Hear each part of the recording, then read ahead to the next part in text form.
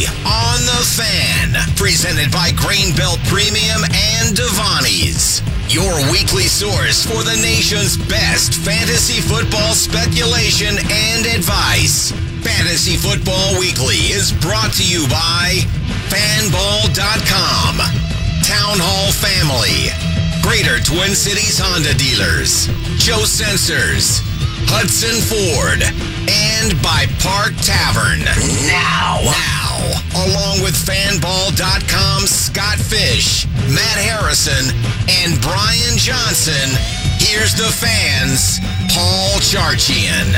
Welcome to week number 8, fantasy players. Some of you already in a big hole if you went up against Deshaun Watson. I was worried going into that matchup that Watson would be overshadowed by a running game that I thought would be very successful, and the running game was, but Watson went absolutely berserk. I thought they might rest him with the chest injury. Didn't matter. My co-host today, Scott Fish, Brian Johnson. Hello, guys. Hey, how's it going? Very good, thank you. And a celebration of sorts. Tony Landry, our longtime producer for the show, final shift of his final show before leaving the state to go reap his fortunes on the East Coast. We will miss you. We got to abuse the sound bar as much as possible. At the button bar, the only reason we have a functional button bar. Yeah. That's right. Keep the vulture on hand for sure. There's the vulture right there. 9 times. Yes. 9 times. That's all the beauty right there of Tony Landry. My lasting legacy here on Fantasy It's going to be the sound of a peacock. Will be the lasting legacy of Tony Landry. There it is, baby. Tony, we getting a beer after the show? I don't see why we wouldn't. Great answer. Not like I got an apartment to clean or anything to do, but beers sound great. Beer is good. You know what beer is really good? The official beer of fantasy football, Greenbelt Premium. Many thanks to our decade-long sponsor, Greenbelt Premium. Don't forget to play the free Crush Charts Challenge at Greenbelt.com. Win $2,000 and a trip to Manny's Steakhouse for our winner's banquet in January. It's one of the highlights of my year. It's awesome.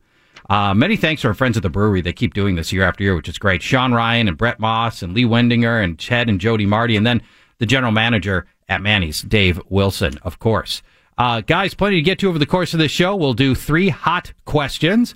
We will take a handful of calls, maybe even before lightning round, which might happen as well.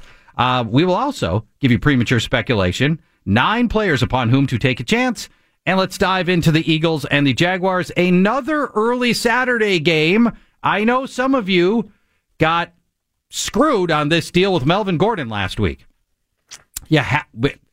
Just go set your Saturday lineup right now for Saturday morning. And your alarm clock. Yeah, and the alarm clock. I tweeted that to literally set, because we saw this coming on Saturday. So like midday Saturday, when Melvin Gordon was going to be a game time decision, I said, look, if you're a Melvin Gordon owner, it's not crazy to set your alarm clock for 7 o'clock so you know if he's in or out. And that, as it turned out, that would have probably been a good move. But I know some of you got burned on this. Hopefully that won't be the case here. Scott, let's jump into Eagles taking on the Jaguars. For all the problems the Jaguars have, defense is still pretty good. Mm-hmm. And London is a great place for Bortles. So I'll get into that. He's got a good London track record. Yeah, he really does. Mercedes Lewis last year? Yeah, but I'll start on the Eagles side with Wentz in that passing game. The Jaguars have been pretty tough, but they are going to be missing three defensive backs for this one. 2 of them didn't even make the trip, including AJ Bouye. Excuse me. Wentz has at least 275 yards and multiple touchdowns in 4 straight. The Jags have held everyone but Mahomes under 235. They're barely allowing passing yards. But Mahomes had 300. Prescott had 2 touchdowns. Brady had 2 touchdowns. I think it's an okay matchup for Wentz here. I gave him a B grade. In the passing game, Jeffrey also gave a B grade. The Jags allowing the fewest receiving yards and just the second fewest receiving touchdowns to wide receivers this year. It's pretty tough. But since returning from injury, he has at least 70 yards and at least 1 touchdown in 3 of those 4 games. And he's averaging over 10 targets a game, 7 catches in each. The only dud was against the Vikings. I think he's going to be solid here. I give him a B grade. Very close to give him an A grade, but I think this Jags defense is still going to be pretty tough. C grade for Aguilar with all those defensive back injuries. I think that he's going to, and third string against slot corners. Exactly. So third string slot corner, I like Nelson Aguilar this game. Yeah, the only problem is his insanely low, like 7 yards per catch rate. He's got 5 games under 45 yards, and in all of those games he had like 4, 5, 6, 7 catches. Mm-hmm. That's the problem there. Cole Beasley from the slot a couple weeks ago had a really good game, so I did give Aguilar a C grade. I think he's startable. Ertz, A grade. The Jags have held down most of the tight ends they faced, but allowed Kelsey to explode on them. The difference, he was the only tight end to see over 5 targets on the Jags. Yeah. Ertz is averaging 11 per game. He's going to have no trouble. Oh, yeah. He's going to have no trouble at all. For Smallwood and Clement, Smallwood he's starting, and he's out snapping Clement. He is. And he's getting goal line work. So, although the Jags are top 10 against running backs this season, they are bottom half in the last 3 weeks. So recently they're not quite as good. They're number 1 against backs in the receiving game. That's tough. I do like Smallwood for a C grade and Clement for a bench grade, though. The last 3 running backs to play the Jags all topped 87 yards. All right, that's the good news. I'm going to give a caveat there. It took 22 carries, and over the last 2 years, no Eagles back has had more than 18 carries. I know. That's the problem. Yeah, Smallwood's not going to get that, but he's going to get the majority. He's barely startable. But I did give him a C grade. On the Jag side, London Blake Bortles has 8 touchdowns in the last 3 games in London. The Eagles have allowed multiple touchdowns and or 300 yards to 3 of the last 4 quarterbacks they played. It'd be just like the NFL for Bortles to look just dreadful and then show up for this game against your Super Bowl champion Eagles and then have a big game. Exactly. I gave him a C grade because he could be benched by halftime, or he could be London Blake Bortles. Yeah. Cole, I benched. Keelan Cole. Westbrook, I also benched. His numbers have gone down every week since week 4. For Cole, 4 games under 45 yards in the last 5. Chark, 7 targets out of nowhere last week, but he's still benchable. Can't trust him. I'm giving a C grade to Dante Moncrief. Weirdly, Blake Bortles has targeted his big receiver, whether it be the tight end or a big receiver, in most of those 8 touchdowns in London. And Moncrief has had 33 targets in the last 4 games, over 75 yards in 3 of them. Kind of crap the bed against Dallas, but Philly's allowing the 3rd most receptions and 5th most yards to wide receivers. I think Moncrief's playable here. All right. As for Hyde and Yeldon, I had this flipped, but I'm going to flip it again right here with reports that Hyde might see 60% of the touches. I'm flipping over to, I think I might flip to bench them both, honestly, until I see what happens. I think you should against the Eagles. I was going to give Hyde a bench and Yeldon a C because through the air, the Eagles can be, played against. But I'm just benching now with these new reports that Hyde's going to see more work. Yeah, and for Hyde now, you don't really want to start him against a great Eagles run defense, maybe the best in the NFL outside of the Saints. And his first game back, we don't know how much the playbook even knows and what his usage will be. Yeah, then he gets the bye. Then he gets Leonard Fournette coming back. Yeah. And this is why I've been saying, there's a real scenario out there where you could just drop Hyde or try to trade Hyde. Maybe sabotage. Fournette comes back. Sabotage. Maybe all Fournette. 3 of those running backs. Now, that there is that, right? I mean, the Fournette thing's still a huge, huge question mark. And if Fournette doesn't come back, well, then Hyde becomes a quasi flex player every week. Yeah. Who knows? But I gotta believe Fournette by now, after 2 weeks from now, he's got to be ready, right? You'd think. Let's move on. Browns taking on the Steelers. Brian, expected a lot more from the Browns against a terrible Tampa secondary last week, and now they get another bad secondary. Do you feel better about Baker Mayfield this week, and do you think he improves upon a mediocre performance last week? Yeah, you would hope so. These teams did meet in week 1, but the Browns are an entirely different team. Tyrod Taylor started that game. Right. Carlos Hyde was on the team. They were also playing in the tail end of a hurricane, literally. Yeah, that's right. Which you never think would ever hit Cleveland, but yeah, it did. So let's start with, Hyde obviously gone. Let's start with Nick Chubb real quick. Hyde had 22 carries in that week 1 game against Pittsburgh, but since then, only one other opposing running back has topped 11 carries against the Steelers. Teams are running under 35% of the time against them. Game scripts just do not favor backs on the ground. Chubb actually had 21 yards on 3 carries in the opener, so if you extrapolate that 7 yards per carry, he gets 15 to 20. No, but he's only in a flex level play for me because of the volume. It's not going to be there. 15 carries is probably ceiling, so just a C for him. You would think it would be a game for Duke Johnson, but it is not. He's on the bench. The Steelers have given up a league low 3.5 catches and only 21 receiving yards per game to running backs. Duke only mustered 25 combo yards in the first meeting on 1 catch, so he's on the pine. Jarvis Landry, complete opposite. He is in with an A grade, 15 targets in week 1. Only Adam Thielen has logged more games with at least 10 targets. And of the 10 wide receiver touchdowns the Steelers have allowed, which is a lot, 6 have gone to slot receivers. So, wow, that says plenty. And Landry had a great game in the opener, so he's a safe play. Antonio Callaway, though, he's on the bench. He's had frying pan hands of late, lots of drops, only 2 targets last week. Just mentioned that Landry saw 15 targets in the first meeting. All the other Cleveland wide receivers combined for only 8 targets in that first game. Yeah. Callaway had just 1, so he's on the bench.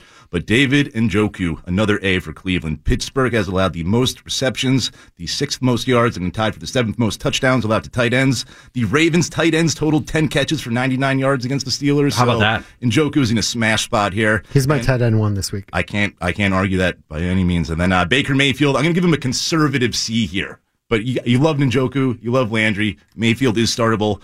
Opposing quarterbacks passing 41 times per game against the Steelers, so Mayfield will be thrown in this one.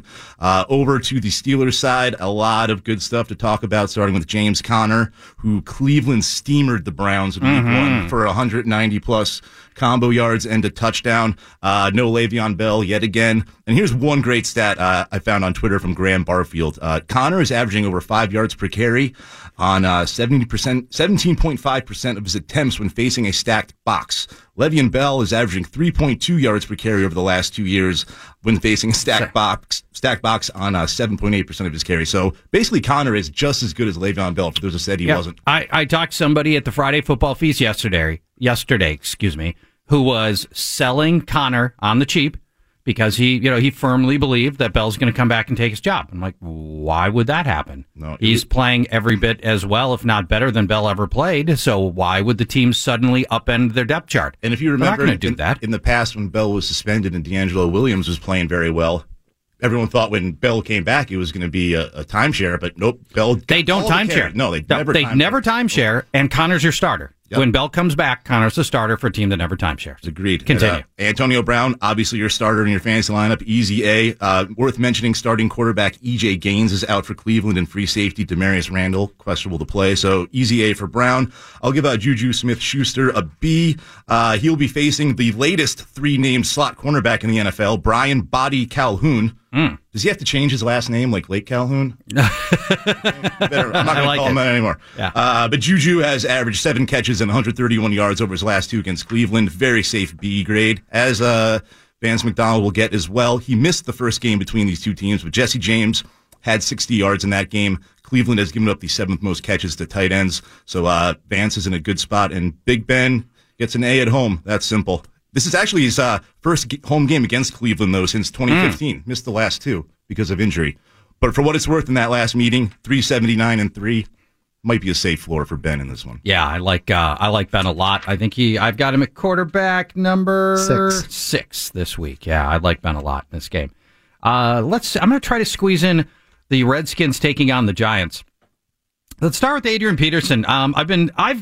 Every week, I'm kind of more and more surprised. Not that I thought he wouldn't be good. I just figured by now he'd be hurt, dinged up. Things would have just somehow gone off the rails. Nope. I was way wrong, too. He's been terrific. Yeah. New York's given up a touchdown to a running back in all 7 of their games, one way or another. Not all rushing, but mostly rushing. They rank 11th in rushing yards allowed, 11th in rushing yards per carry, which is pretty good. And Chris Thompson's still not right. And even if Chris Thompson goes, he's a game-time decision. AP's got 41 out of the 45 team rushing attempts the last 2 weeks. A B grade on Adrian. And don't forget, no more Snacks Harrison. So those numbers. Yeah, that's a great point. You're absolutely right. That's a very fair point. By the way, about Matt Harrison, our co-host, we should start calling him Snack Harrison with 1 S. Oh, I like that. Yeah. Snack Harrison? Snack Harrison. All right. Maybe it's Snat, because he's 1 T. Yeah. Snat Harrison? Yeah, that's a stretch. We'll figure it out. Let's go to the passing. Oh, Chris Thompson, let me just, one other running back mention here. I think he might play, but before the injury, he was trending in the wrong direction. I'm nervous about starting him here.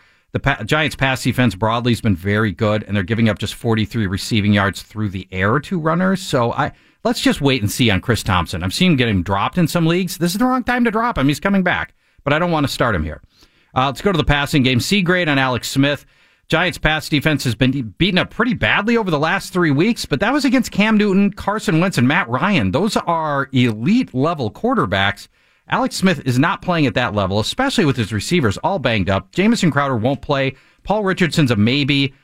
Eli Apple's gone, and Grant Haley will fill in. Brian, what is Grant Haley?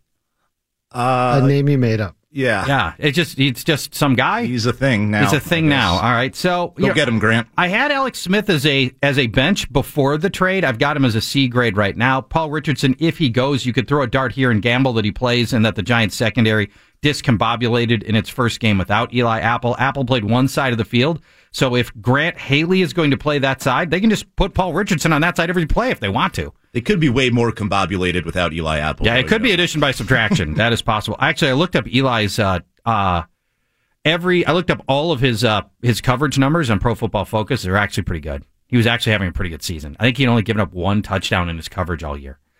Lastly, Jordan Reed on the bench. What a massive disappointment he's been. If I had told you guys at the beginning of the season that through 8 weeks he'd play healthy and playing every single week, what kind of numbers do you think you would have gotten out of Jordan Reed?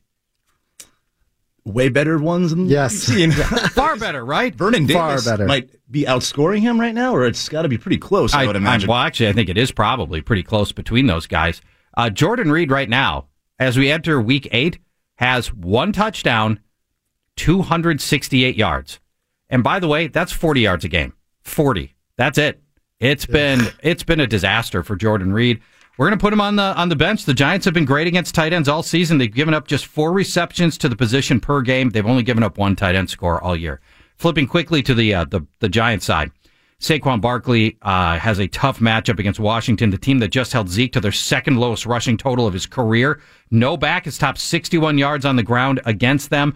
Worse, over the past 3 games, they've held Zeke, Christian McCaffrey, Alvin Kamara, and Mark Ingram, 4 outstanding RB1s to a total of 130 rushing yards. Jeez. That's amazing. So Saquon's going to have to do it. He's going to have to find a way into the end zone, which he's done in almost every game. And it's been a series of brutal matchups. I'm tired of saying this for Barkley.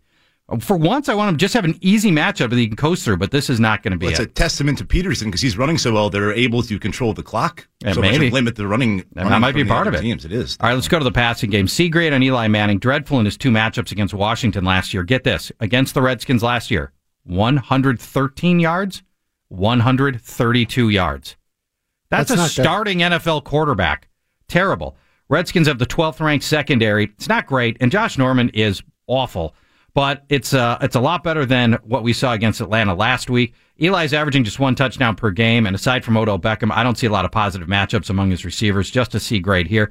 Odell Beckham slumps to a C grade as well. Against Washington, he's averaged 106 receiving yards and 1 touchdown over his last 5 games, which I love.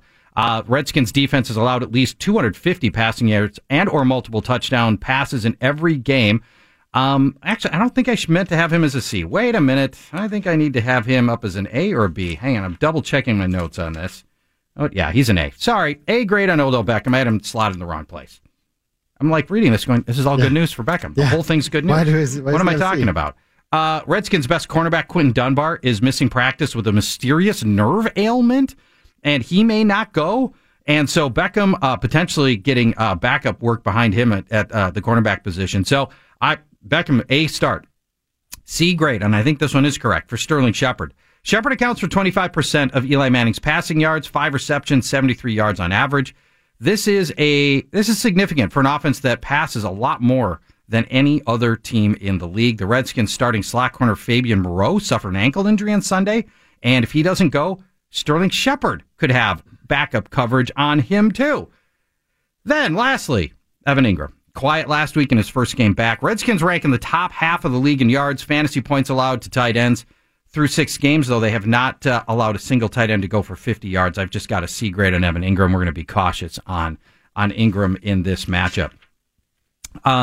Sterling Shepard will vault up to a B start if Fabian Moreau is out. Washington's allowed 5 wide receiver touchdowns in the last 2 or 3 weeks. Yeah, 3 weeks. In part, Josh Norman's given up almost half of them. Yeah. He's a disaster out there.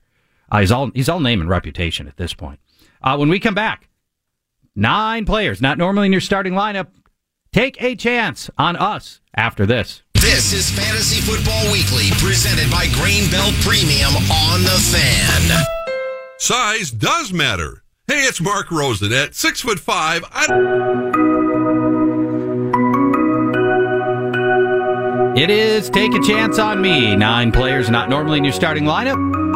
3 quarterbacks, 3 running backs, 3 receivers. We begin at the quarterback position. Scott. Gotta turn on my mic. I have Mitch Trubisky. I actually really sneakily like both the quarterbacks in this game, but Mitch Trubisky's my take. Yeah, well, you really should have gone with the other quarterback in this game because he's sneakier. Everybody's got Trubisky already. All right. I think you should have gone Darnold on this one, personally. You want me to go Darnold? Yes, I do. Because that's the nature of this bid is I think they're mostly guys that you can just pick up off the waiver. All right. Sam Darnold, then. Let's go with him. The Bears have been torched 2 weeks in a row by Brady and Brock. Over 650 combined yards, 3 touchdowns. They allowed multiple touchdowns in 5 of their 7 games. They do lead the league in interceptions with 11. That's how many Darnold has. But Darnold has 3 straight multiple touchdown games, and he just recorded his 2nd and 3rd best yardage days in his short career. Yeah, so that's the Vikings too. I like both this week. I think that's the more in the spirit. There you go. I got it. Mitch Trubisky's inside my top 10 this week. I like it. Hell has frozen over. We have to find the Mitch Trubisky soundbite. I know. There's none of this anymore. There's no sad trombonski. We've moved on. By the way, hell of an audible at the line of scrimmage there, Scott. Yeah, that was well done. Way to pivot. I got Case Keenum at Kansas City. 4 of the 6 quarterbacks who faced the Chiefs so far have notched at least 340 passing yards and 1 touchdown. But granted, Keenum was not one of those 4 quarterbacks. Not the first time, Scoreless, as I recall. Yeah, but I'm just going to chalk that up to being a little rusty. He has looked better as of late. He didn't need to throw a lot in last week's rout of Arizona, and Emmanuel Sanders did vulture a passing touchdown from him. Mm-hmm. We'll go with that. Tony, there, that pass. First passing vulture touchdown in history. But in his 2 games prior, Case was well over 300 passing yards and had 2 touchdowns in each, and opposing quarterbacks throwing over 43 times per game. We expect Broncos to be chasing points, so Keenum is my guy. What did Odell Beckham do to Eli Manning owners a couple weeks ago? It can happen. Derek Carr goes up against Indianapolis, and I'll acknowledge that Carr wasn't good the last time we saw him, but before the bye. But he's been a serviceable fantasy quarterback in 4 of Oakland's 6 games, and in those 4 games, get this, the average game for Derek Carr, 338 yards and a touchdown and a half. That does not seem right. That doesn't seem right. So if you can pick in 2/3 of his games, he's given you an average of 338 yards and 1.5 touchdowns. Will this be one of his good games? Well, probably. It's against Indianapolis. And prior to facing Derek Anderson last week, the Colts had allowed 3 straight huge passing performances with opposing quarterbacks averaging 332 yards and 2.5 touchdowns per game. And what about the loss of Amari Cooper, you might be thinking? I say, who cares? Ask any fantasy owner how reliable Amari Cooper was. Who cares? Derek Carr, take a chance on me. I like it. Let's go to our running backs. I have Trenton Cannon in that same game. I'm loving this game for some reason. He had 5 targets last week. He produced 4 catches for 69 nice yards. And Powell's 5 to 10 touches from last week are gone. I expect Cannon to see 10, 12 touches, and he's great in the receiving game. The Bears have allowed 7 catches for 55 yards and a touchdown per game over the last 5. Over the last 3. All right. I got Ronald Jones at Cincinnati. Now, I'm no internet doctor, but Peyton Barber is wearing down. He's been questionable all week, just finally got a practice in yesterday. Already at 75 carries on the season. That's half of his career total, so his durability is not yet proven. And so I'm liking Barber to get more opportunities in this game against the Bengals, who are allowing 109 yards per game on the ground to running backs at 5+ yards per carry, and opposing backs are averaging more than 6.5 catches and 55 yards through the air. Jones has always been pegged solely as a 2-down back. Well, he is a 2-down back. Well, he had a 15-yard reception last week, and he caught 3 passes the game before, so there is some hope in the passing game. So I got Ronald Jones in a high-scoring affair. Raheem Mostert is your probable starting running back for the 49ers this week. He's the last 2 games, he's posted 146 rushing yards. Not bad. Matt Breida just can't finish a game. He keeps trying to play, keeps getting hurt, and even if Breida is active in this game, it doesn't mean he's going to be the starter. They want to rest up Breida, and if that may mean 0 carries for Breida or a much diminished workload. Most importantly, for Raheem Mostert, he goes up against Carolina, the worst team against the run all year long, giving up the most rushing attempts. Arizona. Cardinals starts with C. That's all I got to go on and why that just happened. I saw how that happened. Thank you. You are really not combobulated. I am. I'm totally not combobulated right now. Arizona ranks dead last in rushing attempts, rushing yards, rushing touchdowns allowed. I love Raheem Mostert. If they rule out Matt Breida, he's going to be in my top 10 this week. Yep. If they rule Breida out. Maybe it's this music putting us to sleep. Yeah, a maybe little. that is part of it. I can barely take a chance on our wide receivers. Who you got? Taylor Gabriel. I really, really love him. I've liked him all season, really, but I really like him this week. He's gonna get a good matchup against Buster Screen if he's healthy, which it sounds like he might not be, so he's gonna get a backup in the slot.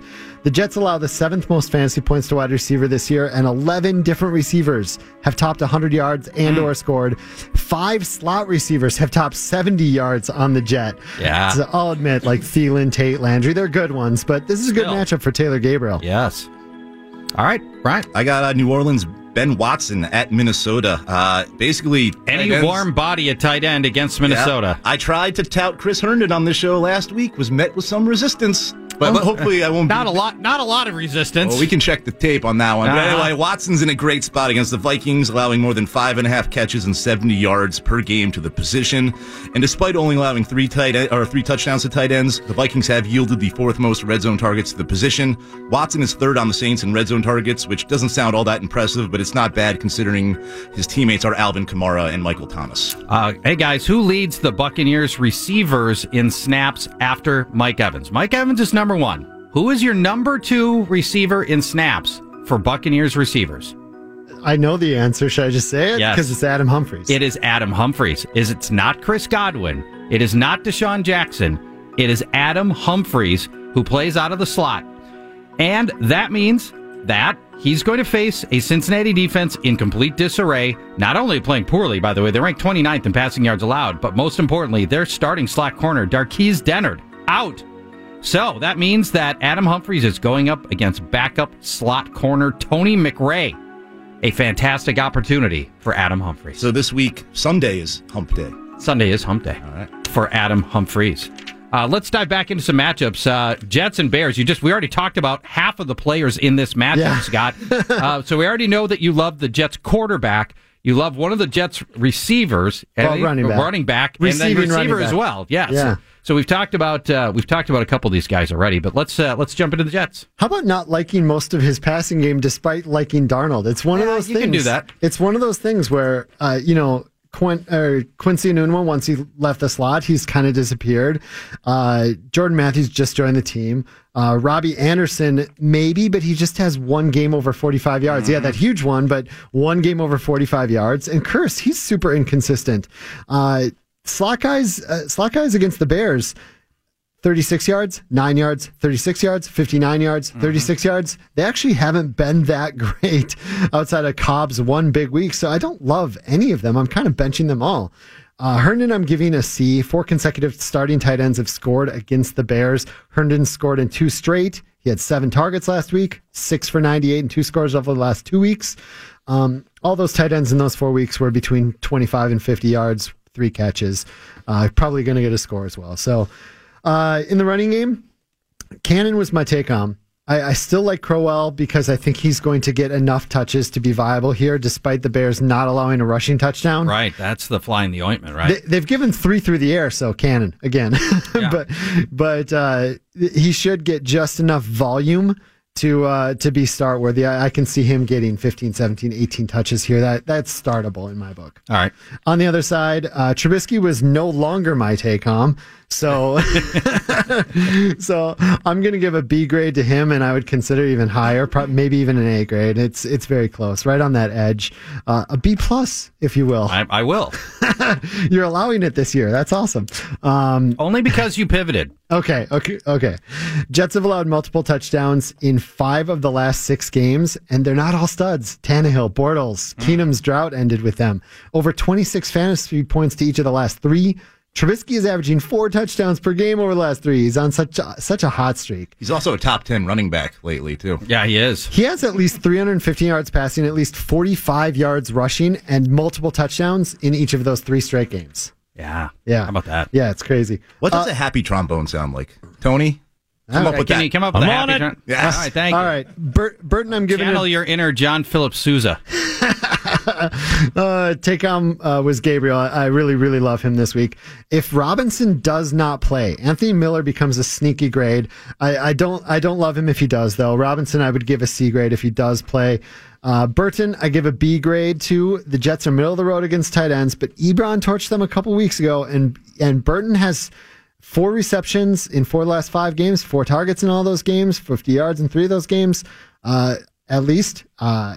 Cohen, love him this week. He has at least 7 catches, at least 1 touchdown, and at least 69 nice receiving yards in each of the last 3 games.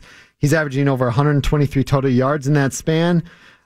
It's a great matchup for Cohen. Howard, however, I'm giving a C grade too, and barely, because if you take away the Hyde double birthday game, the backs have not been very good unless they get over 12 attempts, and you're going to need that from Howard. He's not getting third down usage. I think he's barely startable. Yeah, I'm with you on that. I like Cohen a lot better. I like Cohen a lot better going forward. Yeah, I considered an A grade for Cohen, but I didn't go that high. I think you nailed it just right. When we come back, Andy Dalton, God, that whole offense laid an egg for us in what looked like a great matchup, and now they got another great matchup. Do you trust your Bengals? Find out when we come back. This is Fantasy Football Weekly, presented by Greenbelt Premium on The Fan. It's the biggest holiday concert of the year. Jingle Ball 2018, presented by...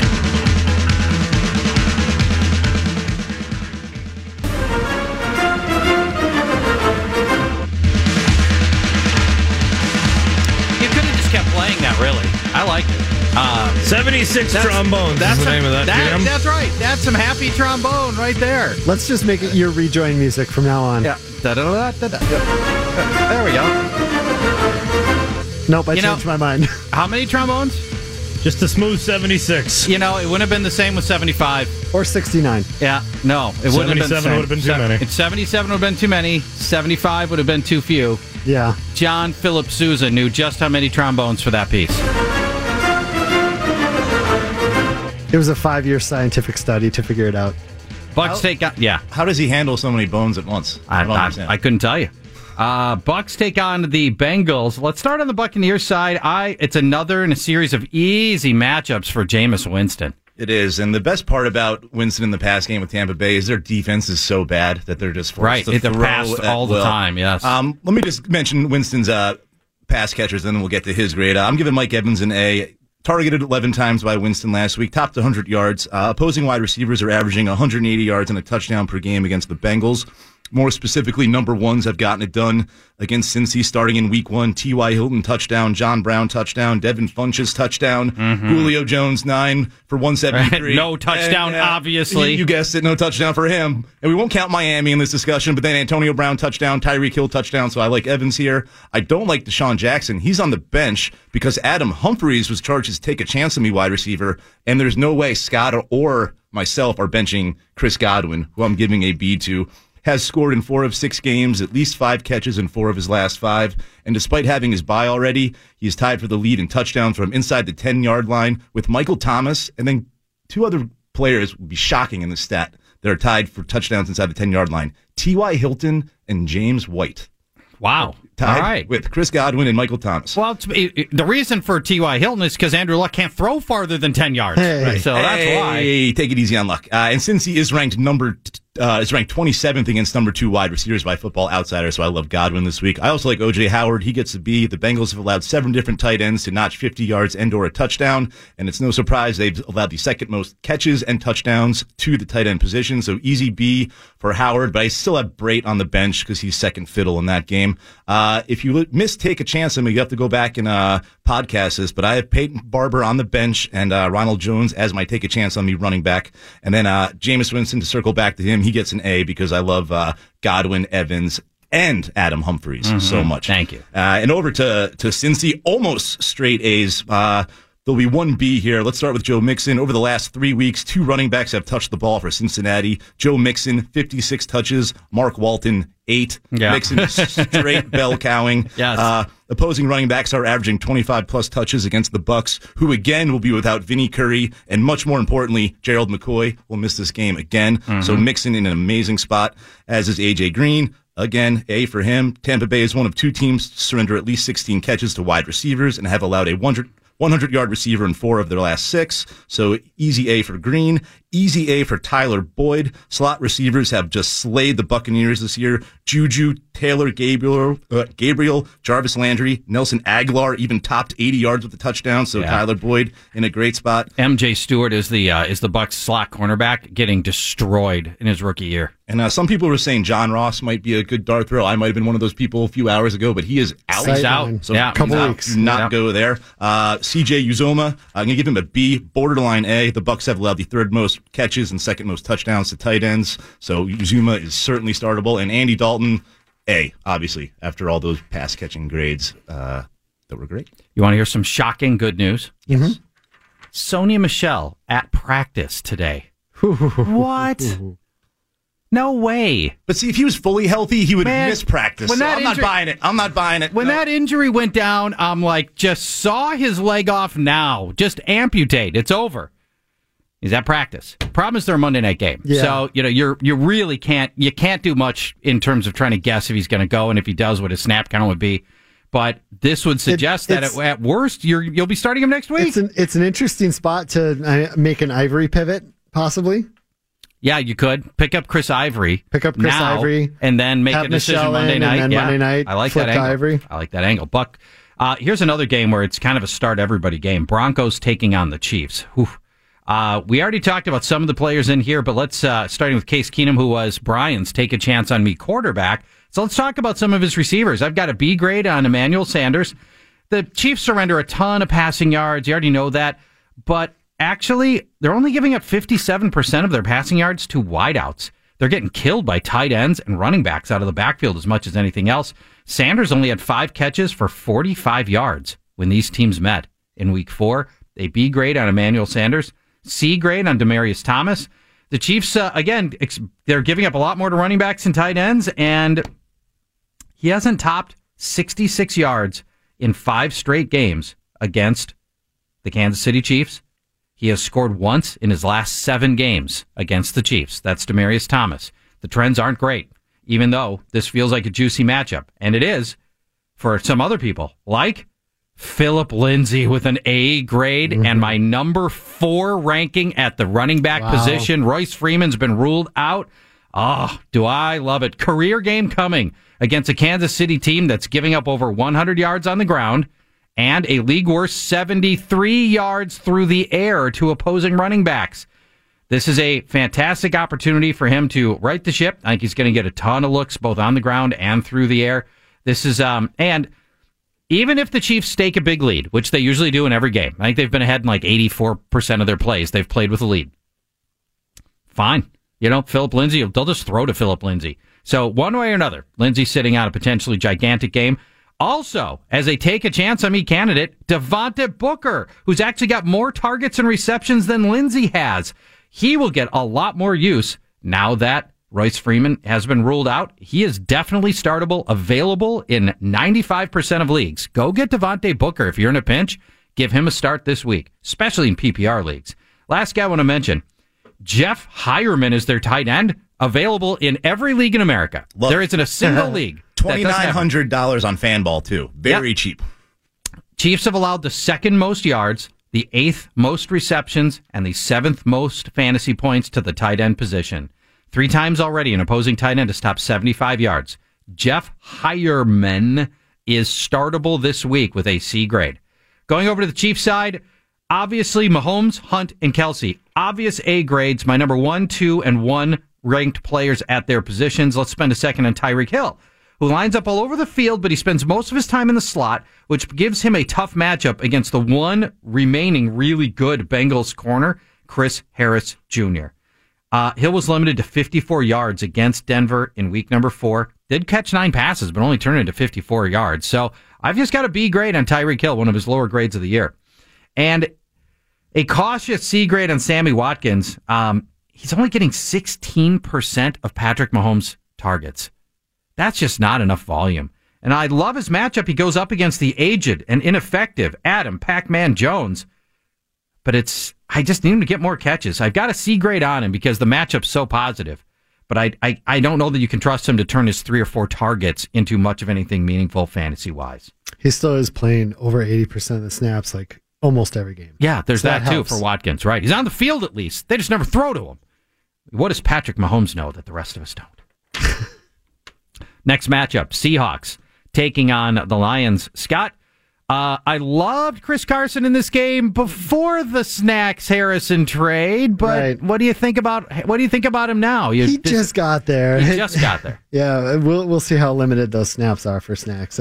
He might play the whole game. Who knows? But I still like it because the Lions have just been terrible all He just year. has to stand there, though. He doesn't have to really learn any plays. Snacks just got to be Snacks. Yes. Well, the Lions have allowed at least 120 total yards to running backs in every single game this year. And How about that? over 6 yards a carry. 6 yards a carry. It's such a good matchup. Yep. I still have Carson. I had Carson with an A grade. I still am going to leave it there for now, but it's tepid. There's a little more concern there. Davis, I have him on the bench. I know that his snaps are close to Carson, but he's not getting the touches.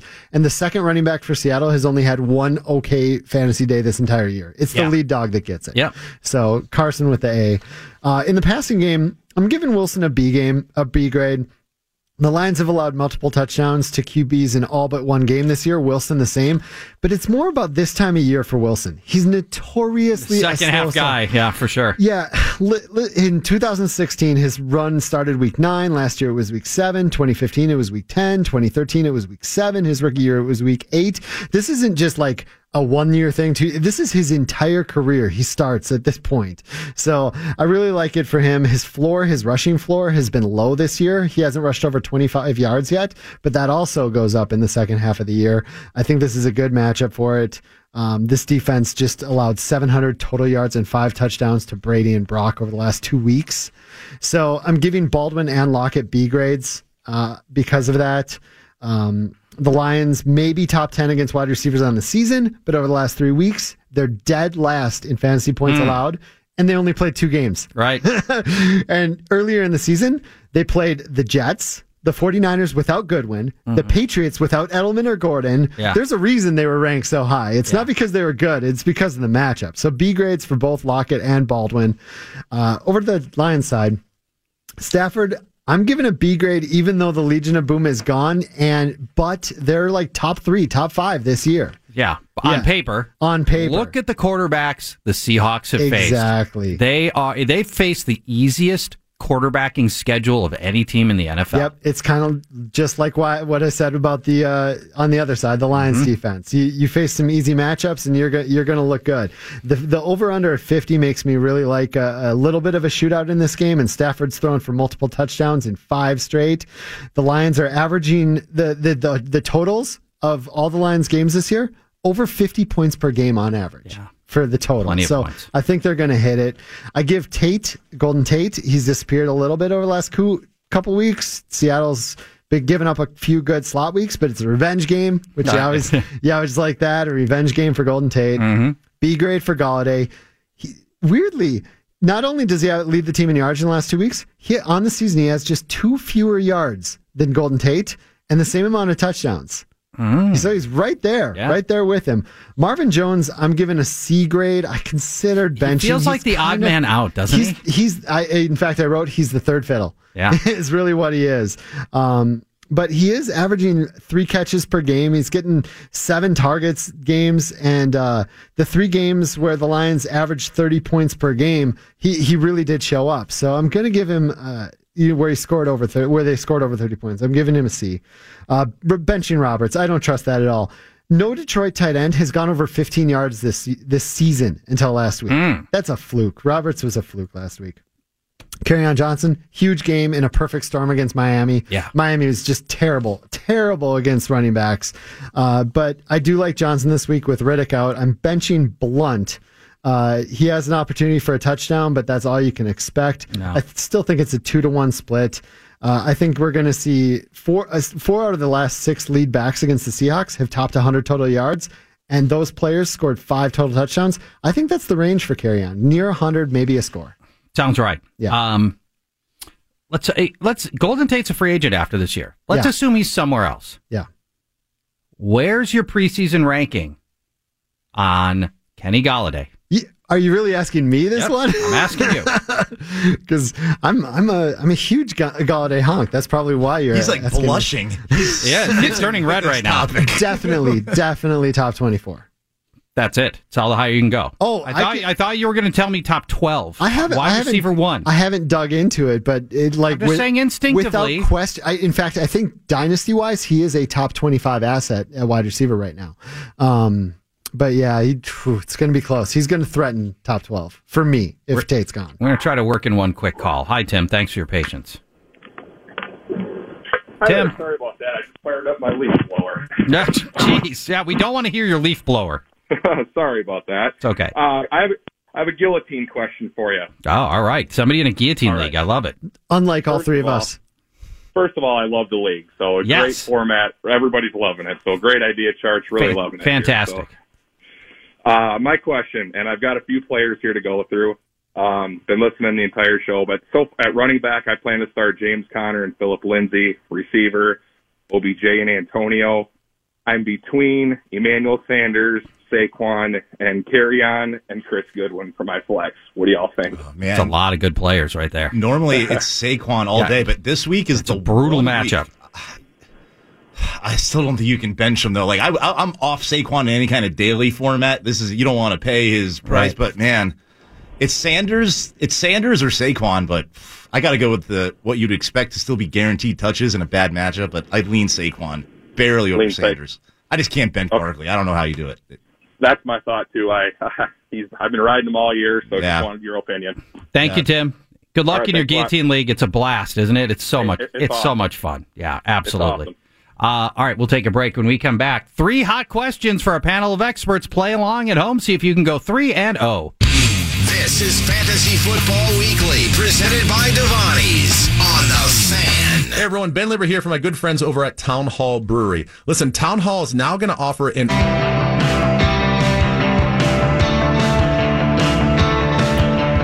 Welcome back to the show. Fantasy Football Weekly. Week number 8 coming up. Don't forget to set your Saturday morning rosters. Sunday morning rosters, I should say. Saturday morning. Set them now.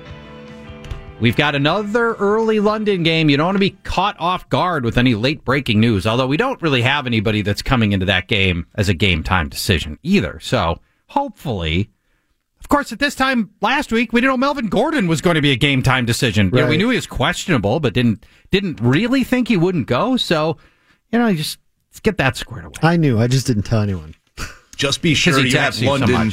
Be sure you have London Blake Bortles in your lineup before you go to bed tonight. Yeah, you don't want the. I don't want to miss out on London. The American version. Let's dive in too. Devani's hot question number 1.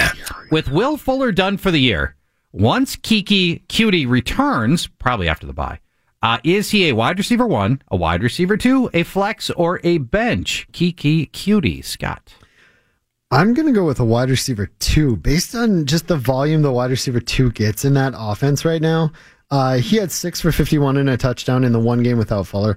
The game that Fuller left in the third quarter a couple games ago, he had 11 for 109, but 9 targets after. He was targeted 9 times. There you go.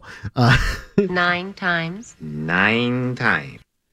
Yeah, so he was targeted 9 times, 8 catches for 82 yards in those 2.5 quarters after Fuller left. I think he's going to continue to see 8 to 10 targets when he comes back if he stays healthy. All right. Yeah, I don't have much to add. I got wide receiver 2 as well. Just looking ahead at the schedule, Broncos next week can't stop anyone on the ground or through the air. But then the remaining matchups, Redskins, Titans, Browns, Colts, Jets, Eagles, all those are more of a plus matchup for receivers than they are for running backs. So they're all great matchups for QD. So wide receiver 2. I really struggled because he's right on the edge of wide receiver 2 and flex for me. That's what to I be thought. Wide receiver 2, he's got to be roughly a top 20 receiver most weeks or better. Our top 20, our 20th receivers are guys. This week we're in the Robert Woods and Emmanuel Sanders rank area. Kiki Cutie's just not there. I think I'll go top 24. I play 12 teamers. Yeah, I've got a flex on him, despite the fact that I think he's going to be really good. And I'm going to put numbers on all the teams that Brian just said down the stretch. Here's where those teams rank as fantasy points allowed to wide receivers for the rest of the year for the Texans in Kiki Cutie. 19th, 22nd, 24th, 8th, 26th, and 28th. I mean, it's just going to be a series. And by the way, the one that sounded good, Indianapolis, was at 8. Their secondary's degrading before our very eyes. The high numbers are good for Cutie, just to... Yeah, the high numbers are good. Philadelphia is giving up the 28th most fantasy points to wide receivers.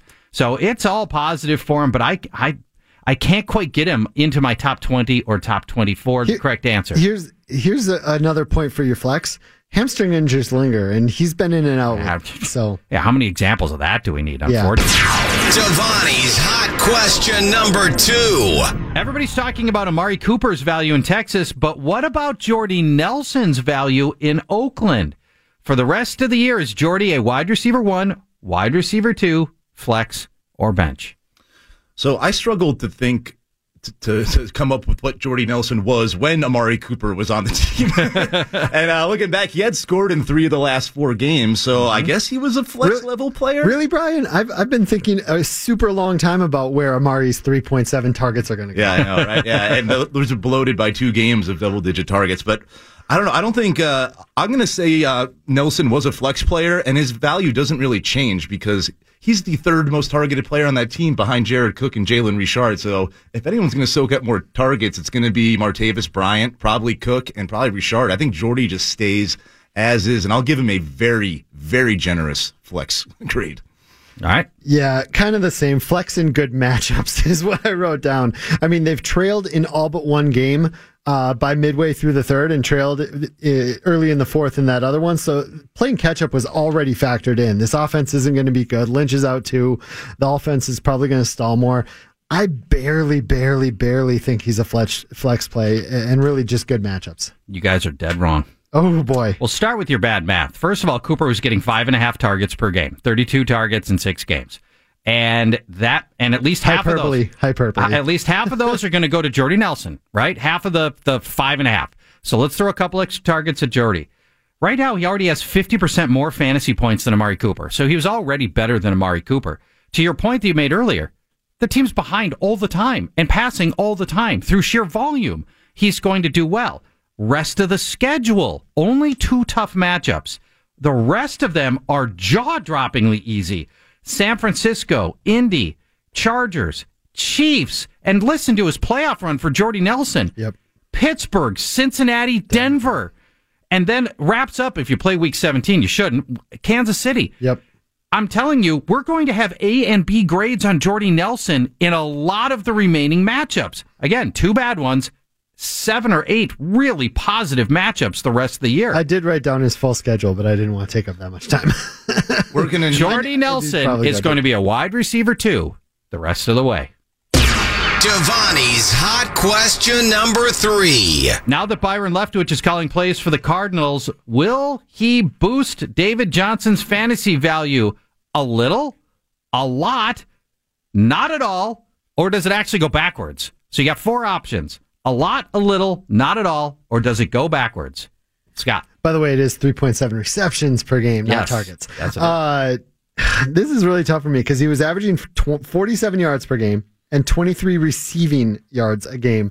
That's 70 yards a game. If he gets up to 70 rushing yards per game and 35 receiving per game, that's a 50% increase, and that's easily doable. I mean, easily doable, a 50% increase. The touchdowns, he did have 5 touchdowns in 7 games, so that's not as repeatable. Maybe I'm going to go with a lot because I think 50% is probably the floor on his increase. All right. Yeah, I'm going to go a lot too because Leftwich said he's going to mirror Bruce Arians' usage of. They fell asleep together. David Johnson more shoulder to shoulder. In all honesty, as long as you don't mirror anyone but Mike McCoy, you could mirror like a 20-year-old stoned college kid using David Johnson and Madden, and his production's going to go way up. Johnson will be on the edges way more. He'll be utilized the way he should, and the schedule is going to help him out a lot. I won't dive into it, but it is very meaty, so a lot. See ya, Mike McCoy. David Johnson will be aided a lot by Sanity returning to the coaching staff under Byron Leftwich. Now, in fairness, we don't know anything about offensive coordinator Byron Leftwich. He's never had an NFL play call at this level. He's never been an offensive coordinator. This thing could go badly, but we're just assuming it can't go any worse than what Mike McCoy did to David Johnson. I hope he runs it up the middle on his very first play Oh, God, call, the fantasy just people to will see get people bonkers. blow up. They will. They'll blow up. The schedule is so favorable. It really is. Fantasy points allowed. I'm not going to tell you the teams. I'm just going to tell you the fantasy points allowed rankings for the remaining teams on the schedule for David Johnson. 23, 31, 25, 16, 15, 29, 26. Dear Lord, none of them below 50. They're all below. They're all in the bottom half. He won't see a top half defense and fantasy points allowed to running backs all year. It's a fantastic opportunity for David Johnson. Buy low. Send out some trade offers. Shake things up in your league. And let's talk about the Colts and the Raiders, Brian. Colts feels like another in a series of just easy matchups every week. It feels like it's an easy matchup for the Colts. Talk to me about the Colts side. I already told you I like Derek Carr on the other side, but talk to me about the Colts side and Andrew Luck and if this string of amazing performances are going to continue. Yeah, they should. And think of it this way: Andrew Luck is going to have all his toys back when it comes to T.Y. Hilton. Jack Doyle is coming back. Jack Doyle back. Yeah. Andrew Luck himself had to be a little. The rust is shaking off with every week. So Andrew Luck gets an A in this matchup because I love T.Y. Hilton. He gets an A. Oakland is allowing 76 yards per game to number one wide receivers. Seattle wide receivers totaled 3 touchdowns against the Raiders in Week 6. Guys like Jaron Brown and David Moore were scoring. So Hilton's a great play, but I'm not playing any other wide receiver for Indy. It's just too muddled between Chester Rogers and Ryan Grant. They're all on the bench. But Eric Ebron still on a good play. Giving him a B, even with Jack Doyle's return.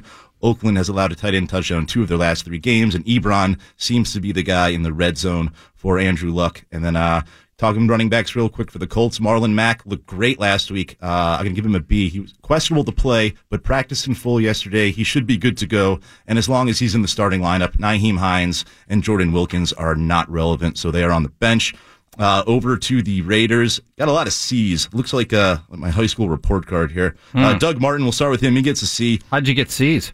I don't know. I studied hard. The Colts have allowed more than 4.5 yards per carry over the last 5 games, but Oakland ranks dead last in the NFL in yards created before the contact point, 1.8. So Martin is not good. Yeah. And he's going to have to work hard. So just to see, the volume should be there, but that's the only reason he gets a starting grade. I actually like Jalen Richard more in PPR. He gets to see, despite already having his bye, he ranks top 10 among NFL running backs in targets, catches, and receiving yards. So he is certainly viable in PPR, maybe even in standard. Jared Cook, always viable. He gets an A. Opposing tight ends have posted monster numbers against the Colts, so Cook is in your lineup easily. Jordy Nelson is a wide receiver too, I guess. I had a C on him as a first level play. We just went over Jordy, but yeah.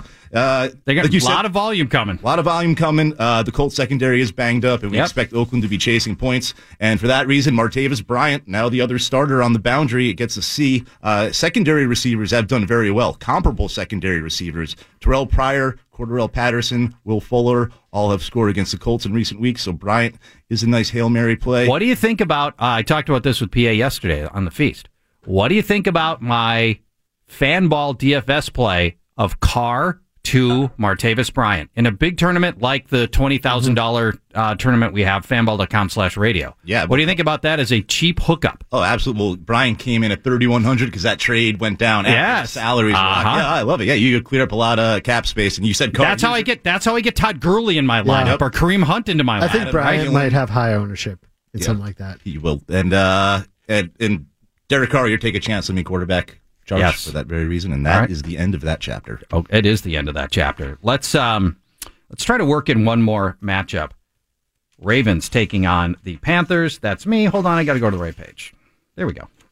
Let's start on the Baltimore side in the passing game. Joe Flacco throwing 43 times per game. You don't think of the Ravens as being this pass-happy offense. We think of them as a conservative organization. Everything else, nope. 43 times per game. Joe Flacco, with all that volume, he usually ends up with decent, maybe not explosive stats, but decent stats. This week, he plays against a Carolina defense that's allowed exactly 2 touchdown passes in 5 straight games, and I think there's another 2 coming for Joe Flacco. To think this is the same guy that threw for 32 yards in a game last year. Yeah, how about that? Right. This is a very different offense. And if I think he's got 2 touchdown passes coming, I got to like John Brown, right? Your angle here is a deep hookup. He's averaging 20 yards per catch, which is ridiculous. Carolina's allowing the 4th most receptions of 20 yards or more. So the deep hookup coming for John Brown, like him, B grade. Also, and by the way, Flacco was a B grade as well. Michael Crabtree, C grade. He gets more targets, actually, than Brown does. It's a hit-and-miss Panthers defense. They've had some good games. They actually did a nice job against A.J. Green and Julio Jones, but I think it's maybe on the tougher side of the matchup for Crabtree, but just through sheer volume, I think he ultimately gets something done here. He'll run the overwhelming majority of plays against inconsistent cornerback Dante Jackson. Who else do we like? Alex Collins has a B grade in this one, even though they're giving up over 4.6 yards per carry, which is a lot. Opposing running backs are only rushing 18 times a game, 4th fewest against the Panthers, and so volume may not be the friend to Alex Collins. And as I mentioned earlier, again, everything seems to go through Flacco's arm right now. So we might need Collins to actually catch a couple of passes, which he will do per game. Carolina kept Philly's committee in check last week, but they've given up big games to opposing lead backs in each other game. So I think Collins is still very startable here with a B grade, but he doesn't get a ton of volume, and Bunk Allen is on the bench. Let's go to the Carolina side. Cam Newton's toughest matchup of the year. If you're ever going to bench Cam, this is it. We had a guy this morning, we told him Mayfield over Cam. Yeah, I've got Cam way down at quarterback number 17. You probably have another quarterback on roster that I like more. The Ravens secondary is awesome. They rank number 2 in passing yards allowed, number 3 in passing touchdowns allowed. And what's more, Newton isn't likely to rush for a score. The Ravens haven't given up a rushing touchdown to a quarterback in 25 straight games. So Cam Newton's brutal to start this week. Let's go staying with the passing game. The only other guys you can consider starting are Devin Funchess, who has hit the 100-yard mark just once in his last 39 games. How does any number 1 receiver only get a 100-yard game once in 39 games? You know what you're going to get from him? It's 60 yards, a decent chance at a touchdown. He's scored in 3 of the past 4 games, and it is a touchdown that could salvage his game. The Ravens give up the 2nd fewest yards to receivers, but they are giving up 1 touchdown per game to the position. So if there's going to be 1 touchdown catch to be had here, it'll go to Funchess. So we'll try him at a C grade. Greg Olsen has been miserable since his return, but the Ravens have had some difficulty with tight ends, allowing the 8th most receptions, 11th most yards to tight ends. They hadn't given up a score to a tight end until last week. I've got a barely C grade on Greg Olsen, only because he's a tight end and the position's so thin, really. Lastly, Christian McCaffrey. Also, his toughest matchup of the year. Baltimore's allowed the fewest fantasy points to running backs. They rank 4th in yards per carry. They've only given up 2 rushing touchdowns all year, and they lead the league in the fewest receiving yards, the fewest catches, and the fewest touchdowns allowed to running backs. There is no angle of positivity for Christian McCaffrey from a matchup standpoint. None. He's a guy, he's going to struggle mightily that you're alluding to, but buy low on him after this game, I feel like. Yeah, this is going to be like his 3rd or 4th straight bad game, potentially. And you're right, this might be your buy low moment. It's just been a series of tough matchups for Christian McCaffrey. We'll take a break. When we come back, another set of matchups for you, including Packers taking on the Rams. Is there anybody to bench in this game? Can you go right back to Geronimo Allison? We'll talk about that when we come back. This is Fantasy Football Weekly, presented by Greenbelt Premium on The Fan. Hey, it's Mark Rosen. You know, we're all different, so the Greater Twin Cities Honda dealers offered...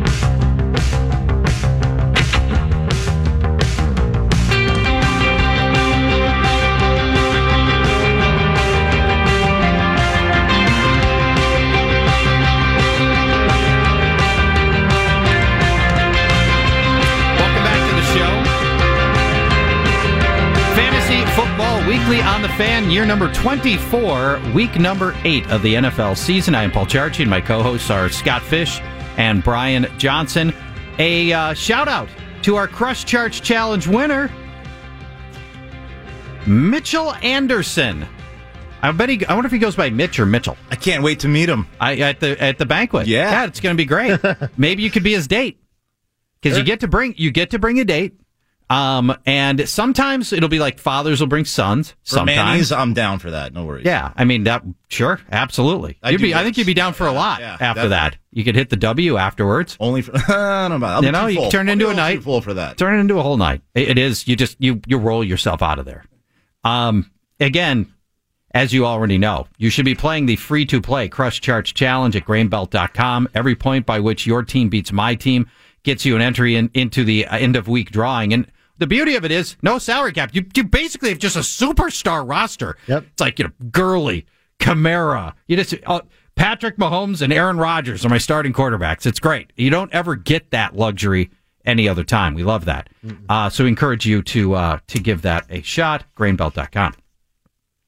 Let's dive back into the matchups. Packers take on the Rams. Scott, and, Start everyone. Yeah, start everybody, but I've gotten a ton of questions about Geronimo Allison in particular, and I want to know what you think, and I like him here. Yeah, he has at least 60 yards and 12.5 PPR points in all 4 games that he's played this season. Mm-hmm. The second receiver for the Packers has had at least 6 targets in every game this season, and he has at least 5 catches in 3 of his 4 games. I think this is going to be a shootout with that 56.5 over-under. Yeah. So Allison is the guy I actually like more than Cobb. I gave Allison a B grade. I gave Cobb a C grade. We don't even know if he's going to play. Exactly. He practiced fully. He's questionable, but he practiced fully. Here's my concerns. Will he play? And he hasn't topped 30 yards since week 1. I know. Thielen and Sanders had good games in the slot against the Rams. Everyone else disappeared. Cobb, watch it. I want. He's available in a lot of leagues. You can pick him up. Yeah, I want pieces in this shootout, but he's barely a C grade for me. Adams is an obvious A, and so is Rodgers. I mean, Rivers, Wilson, Keenum, Cousins all had great fantasy days. Even Carr had 300 yards. Teams have to keep up, and Adams is the top option. Both A grades there.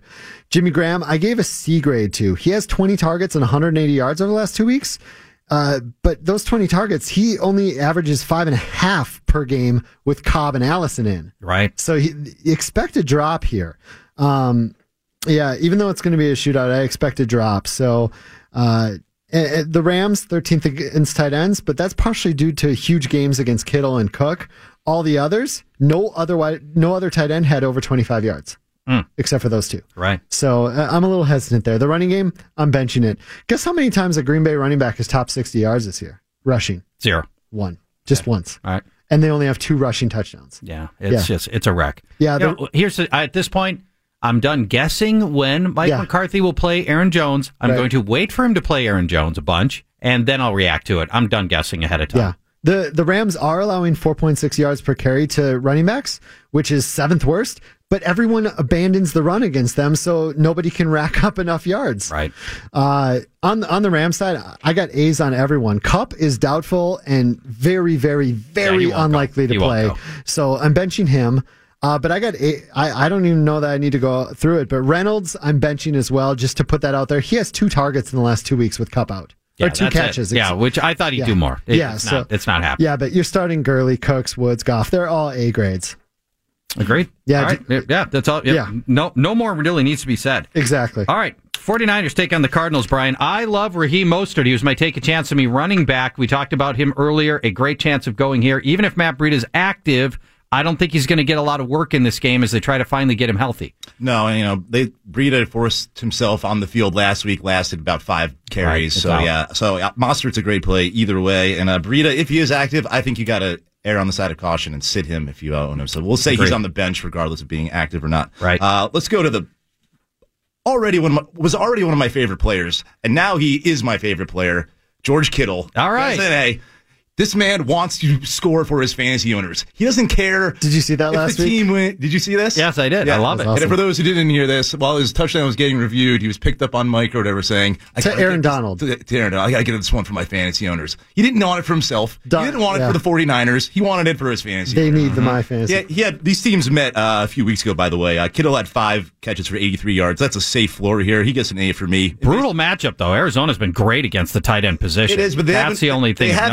They haven't faced a lot of good tight ends. Jordan Reed had 4 for 48 and a touchdown. Tyler Higbee managed to score. Yeah, if you're counting Matt Lacoste as a competition at the tight end position, then they're tough. But no, Kittle gets the A. Marquise Goodwin gets the opposite. He's on the bench. He's going to draw Pat Pete. It's that simple. I don't like Goodwin in this game. Pierre Garçon, not expected to play. Not that you were contemplating starting him. But here's a sneaky play. A bonus take-home is Trent Taylor, who had 7 catches for 61 yards and a touchdown when these teams met a few weeks ago.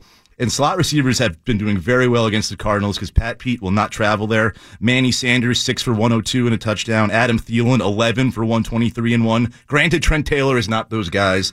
But then target totals for slot receivers in games before that. Doug Baldwin, coming off injury, saw 7 targets. Taylor Gabriel saw 10. So Trent Taylor's going to be involved in this game. So he gets a C for me. But C.J. Beathard is on the bench. I'm not going to go into that too much more. Over to the Cardinal side, David Johnson. Going to give him an A here. Managed to score twice in the first meeting, despite the fact that Mike McCoy was employed by the Cardinals at the time. But San Francisco allowing 130 combo yards and 1.5 touchdowns per game to running backs. Leftwich is going to get Johnson involved heavily in this one. A+ for me, actually, with David Johnson. Christian Kirk, I'm going to give him a C. He's starting to emerge, at least 75 yards and/or a touchdown in 3 of his last 5 games. Had 3 catches for 85 yards and a touchdown in the first meeting. The Niners have allowed 4 wide receiver touchdowns in their last 3 games, and they could still be without Richard Sherman. So Kirk is viable. And so is Larry Fitzgerald. Just a C for him, though. He was quiet in the first meeting, but he wasn't near 100%. In PPR leagues, he's tough to sit, so he just gets a C for me. As does Ricky Seals-Jones. This is tight ends are just so bad. You actually sounded constipated saying his name. I did. And looked it, too. He had that face. Mm-hmm. Yep. RSJ was targeted 6 times in the first meeting. Did not catch a pass, though, but the usage was there. And Jimmy Graham has put up big numbers against San Fran. And so RSJ is viable in a depleted tight end landscape, but Josh Rosen on the bench. Let's wrap up this segment with Vikings and Saints on Sunday night. From the Vikings side, you're going to see a lot of passing from Kirk Cousins in this game. Saints are the best run defense, and the Vikings offensive line just isn't up to the challenge of trying to maintain a running game that, in fairness, has been good the last 2 weeks, but won't be here. Saints giving up just 2.8 yards per carry to opposing running backs. Number one in the league. 47 yards per game to opposing running backs. Number 1 in the league. So, tons, and by the way, that's why Latavius Murray's on the bench in this game. I don't think he's going to get enough work here. Your only hope is a goal line run from Latavius Murray. You're playing for touchdowns, and we can't say for sure that that's going to happen. This game goes through Kirk Cousins' armed. I believe the Vikings will be playing from behind due to the injuries that they've got, and Kirk's going to have to throw to keep up, and the Vikings throw the 3rd most times per game anyway.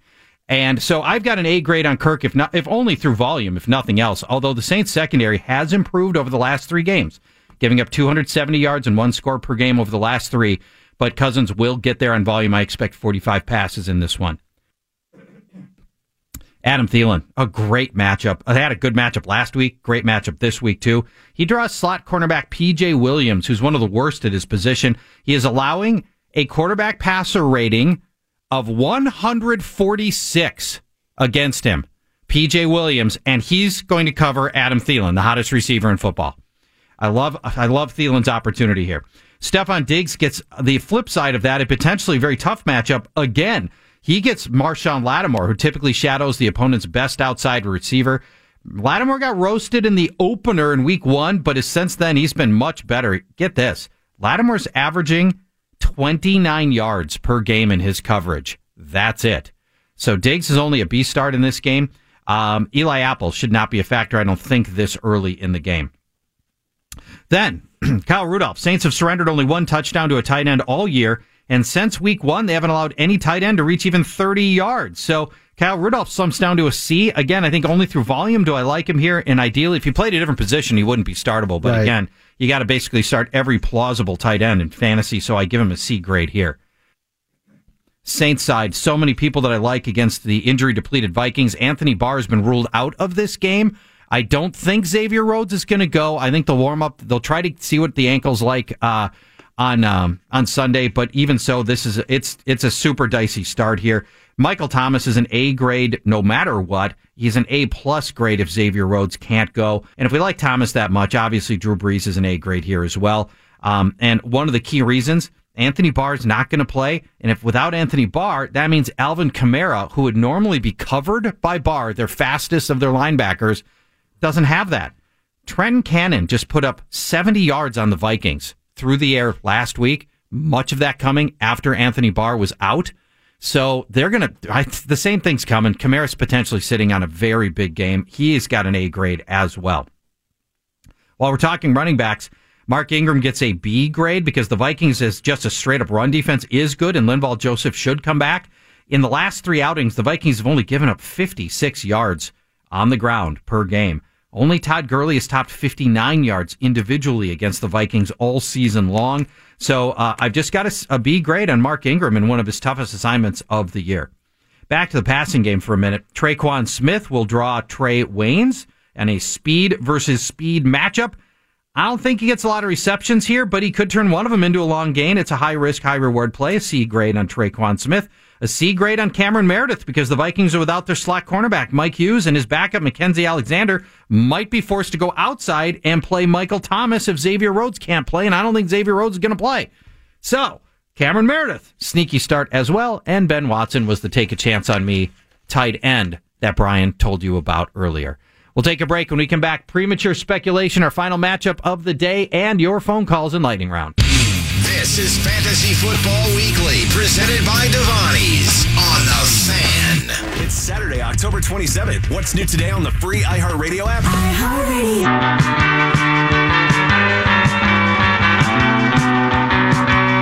Final segment of Fantasy Football Weekly. What's coming up at noon, Tony? We've got overtime with Carly Zucker, some Vikings rewind, and then we're going to join Wisconsin and Northwestern at Progress at 1. All right. That's as much Wisconsin as I want is in progress. Thank you. Currently tied at 7. Premature Speculation is a segment we do every week in which we identify a player who we think you should pick up now that will be a hotter waiver wire pickup next week, but he's already on your roster because you're a week ahead. Scott, who you got?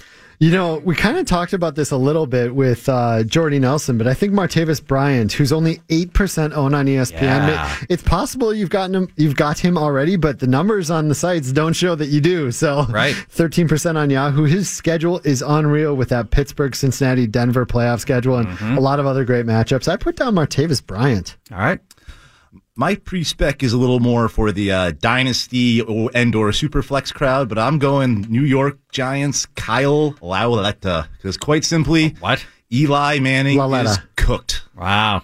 And Lauletta from the University of Richmond, smaller school, big-bodied quarterback, picked in the 4th round. The Giants are going to see what they have in him, and there are a couple of good spots coming up. Next week at San Francisco could be a viable start for Kyle, or the following week at home against the Buccaneers. Is he any good? We'll find out. I mean, but I'm saying it's starting. Think the weapons New York has. They're awesome. They're awesome. And why don't they trade for? I don't know. Never mind. Are we allowed to do Dynasty ones now? I guess. Yeah, I mean, kind of. Well, then, I'm going to throw it out. Chris Warren of Oakland. Yeah, there you go, Chris Warren. If you can for next year, get him, stash him on IR. Yeah, because Martin and Lynch, I don't know if they'll not be back. He might be the starting back. Yeah, he might be. Fish has like Pee-wee football prospects too, if you need them out. Yes, I do. Yeah, contact me. Giovanni Bernard is due to come back as early as next week.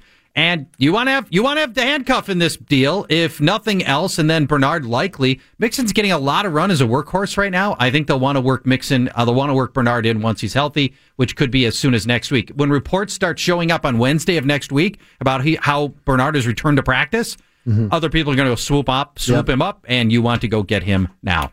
Let's do our final matchup. Scott. It's the Monday Nighter, Patriots against the Bills. As we mentioned earlier in the show, Sony Michel shockingly practicing, but I don't think you want to start him here. No, but luckily it feels like a game where you have several potential pivots, or at least a pivot or two, if you can go get Ivory, right? On the Pat side, I still gave Brady an A. I think they're going to get ahead. The Bills defense has been pretty good against quarterbacks, but Brady has at least 300 yards and or multiple touchdowns in every game except for that Lions dud. And if you look deeper in the numbers against the Bills, I mean, Cousins and Rodgers just barely missed 300. Flacco, Rivers, and Luck all had 3 touchdowns. I'm fine with Brady. Yeah. A grade. Yes. A grade for Gordon. I'm looking for your reaction on that because I agree. Yeah, he 98% of the snaps last week, 81% 2 weeks ago, notched his first 100-yard game. Over 17 yards per catch with the Pats, 16 targets over the last 2 weeks. He's the main guy there. B grade for Edelman. Mainly because I don't think this becomes a shootout. I think the Pats get up and then they hold it down. He's averaged eight targets over 5 catches per game since returning, scored in 2 straight. Hogan, I am benching, though. His only two good games came in complete shootouts, and I don't think this is a shootout. No. Gronk, B grade. On the nice side, he's Gronk. On the bad side, he's been limited. He missed last week randomly. He tends to be very injury concerned. It's Monday night, and the Bills have been very tough against tight ends. If you can, I would almost put him in your flex and possibly consider guys like him and Michelle. Get him in your flex so you can possibly pivot to Ivory, who might get the start over there if McCoy doesn't go. Yeah. James White, A grade. Just if Michelle doesn't go, especially, it's just a definite A grade. He has 7 touchdowns this season and is averaging over 10 targets per game in the last 4, which is unreal. Buffalo sits bottom 10 of fantasy points allowed to running backs and has given up an average of 123 rushing yards to opposing backfields over the last 4 games. So A grade there. If Michelle does play, I think I would give him an A grade. I think I would. Oh, come on. Yeah. We don't even know how much run he'd get on that knee. I'd be very nervous. Oh, man. I wouldn't start him, though. I'd only put him if you can pivot. Yes. That's the only way. The only way you start him is if you can pivot to somebody else on the Monday nighter if he doesn't go like Chris Ivory. But James White is the one I'm not even remotely concerned of because of his passing game work. On the Buffalo side, I'm sitting everyone. Ivory's the only one that possibly could get a C grade for me if we know McCoy's out, which we don't at this moment. But otherwise, I'm benching everyone. All right. And we don't need to say anything more about the Buffalo Bills than that. It is time for Lightning Round. That means one question among 2 players. One question among 2 players. You will be able to listen to your answer probably on your radio because we go through these so quickly that a lot of times we've already moved on to the next person in line by the time you're listening for an answer. Ben, you are first. All right, guys, I'll be quick. This is going to be rough. A standard scoring non-PPR. I guess Barner or Hyde, I guess. Kenyon Barner or... I would go Hyde. Yeah, you got to go Hyde, because if Michelle does play, Barner might not even see the field. I think Hyde's got some guaranteed touches. Yeah. Dan, you're next. I have both PPR and non-PPR. Do I consider starting Mostert over McCaffrey? Yes. If they rule Breida out, for sure, then close. I definitely would. And even so, if you're in 2 different leagues, I might split it in half and cover your bases. But frankly, Mostert's got way more upside. The problem is you may not hear about Breida till later because that's late afternoon. That's a late game. That's a good point. Yeah, so you got to play McCaffrey. You got to bank on McCaffrey. I don't know. I'd play Mostert. Yeah. But I'm a high-risk guy. Yeah. Ryan, hello. Yes, Jalen Richard or Devontae Booker? Richard, safer. He's 7 catches and there's 7 at least 7 targets. I think Booker's sitting on a big game. He's got a great matchup, but it's Devontae Booker. I just can't do it. It's close. It's not like Richard is some great talent. If it's PPR, it's Richard. Is it PPR or standard? Well, we don't know because he's gone. Okay. We're on Ryan now. Hello, Ryan. He gone. Ryan. Galladay, Lockett, PPR. Say it again. Galladay or Lockett? Galladay, Lockett, PPR. Okay. I lean Lockett just because there are less mouths to feed on that offense than there are in Detroit. John, you're next. I also lean. Hey, we need Trubisky or A-Rod. It's Rodgers. I love Rodgers. He's my number 2 quarterback this week in a fantastic matchup. Hello, Diana. Hi, guys. Hi. Simple question. I'm going against Brian's garbage team, and I have to choose between C.J. Beathard or Alex Smith. I know who this is. Brian, you should answer it then. Brian can't answer it. This is in the Scott Fish Bowl, where I failed to start Lamar Miller, by the way, because I went to a hockey game.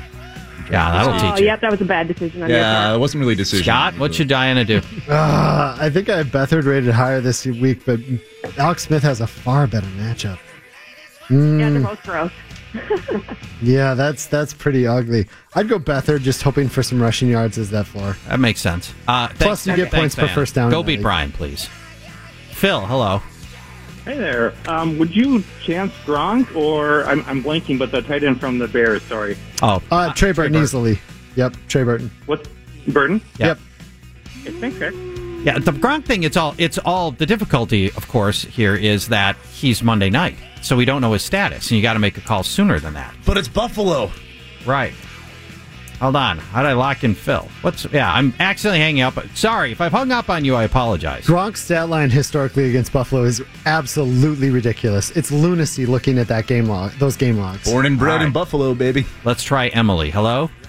Hi, it's Emily from Jacksonville again. Oh, nice. About Kenny Galladay or Sterling Shepard. It was Galladay or Sterling Shepard. Brian, I think you're up on this one. Yeah, we're waiting on news of Washington's slot corner, right? If he's out, what was his name again? Fabian Moreau. If he is out, it's Shepard with a bullet, but I would probably lean Galladay otherwise. Brian, hello. Yeah, full point PPR, Golden Tate or John Brown? Golden Tate with a really juicy matchup this week, and Tate. I like him a lot. And a revenge game. Yeah, hasn't done as much as I was hoping, but let's see here. I think I can go to Joe. Hello, Joe. Hi. Hi. Standard League, Rudolph or Njoku? Oh, if this is coming to me, I have Njoku as my tight end 1. All right, there you go. Bill, you're next. Yeah, PPR, Travis Kelce or Robert Woods? It's Kelce or Robert Woods. It's Kelce 3 straight over 100 yards against Denver, and that's going to continue. He is fantastic. What a good selection he has there. Yeah, that's nice. His team, wow. Rod, hello. Rest of the year question, half-point PPR, Ingram or Michelle? I'm going to take the healthy back. I'm going to take the guy who doesn't have a reoccurring knee problem, so I would take Ingram over Michelle rest of the way, which I think is a reasonable way to go. Andy, hello. Hey, guys, half-point PPR, Chubb, or do I go with, I spaced out, sorry. All right, Andy. I don't like Chubb's matchup. I don't like Chubb's matchup either. So we'll go with somebody else. Go with the other Tim, guy. You're next. Tim? Yes, half-point PPR, hold on to Ronald Jones or pick up Gio. All right. Oh, my gosh. This is such a good week for potentially Ronald Jones. But I still can't even start him because I'm not sure. I'd probably go with Charch's pre-spec of Gio. Okay. Kevin, you're next. Kevin. All right. So, see, the deal is if you try to listen to it on the radio, it doesn't work. So, yeah, you got to you can't listen to the radio while you're on hold. Natalie, hello. Hello, Standard League, Tyler Lockett or Sterling Shepard? Okay. Lockett. Regardless of the Washington slot corner status, I'm going Lockett. Yeah. I like our 3 female callers today. And a reminder, we've got Chick Chat coming next week. Deer opener, I think, is next week. I think it's Chick Chat next week. All female callers. We're already looking forward to that. Paul, you're next. We'll stick with the Lockett questions. Half-point PPR, Lockett or Allison? I'm sticking with Lockett here, although I like the Allison matchup a lot, and I think there's a lot of points to be had there. But I'm going to... Lockett's... What's not to like about what Lockett's done all season? Right. Mikey. That's a good matchup, too. It is a good matchup. Mikey, you're next. Hi, Standard League, Chris Godwin or Jordan Howard? All right. Is this mine? Yes, it's yours. Yuck. Standard, you said? I guess Howard's the safe play. Andrew, you're next. Agreed.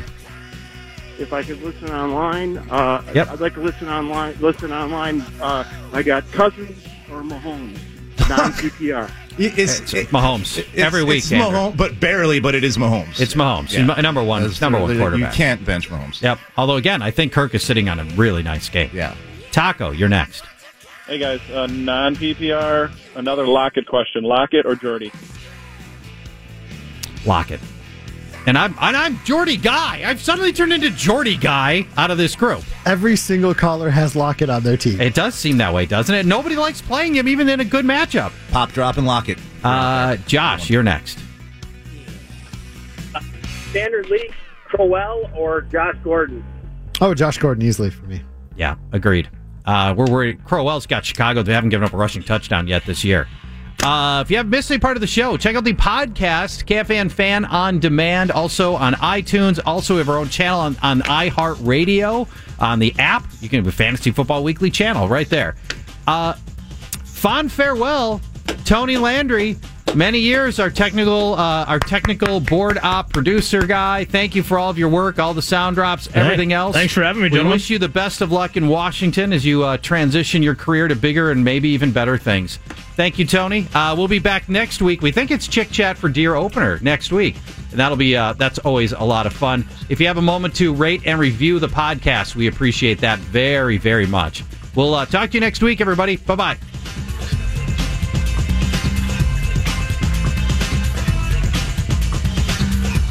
This is Fantasy Football Weekly, presented by Greenbelt Premium on The Fan. Trucks. It's not just truck want that Rosedale Chevrolet.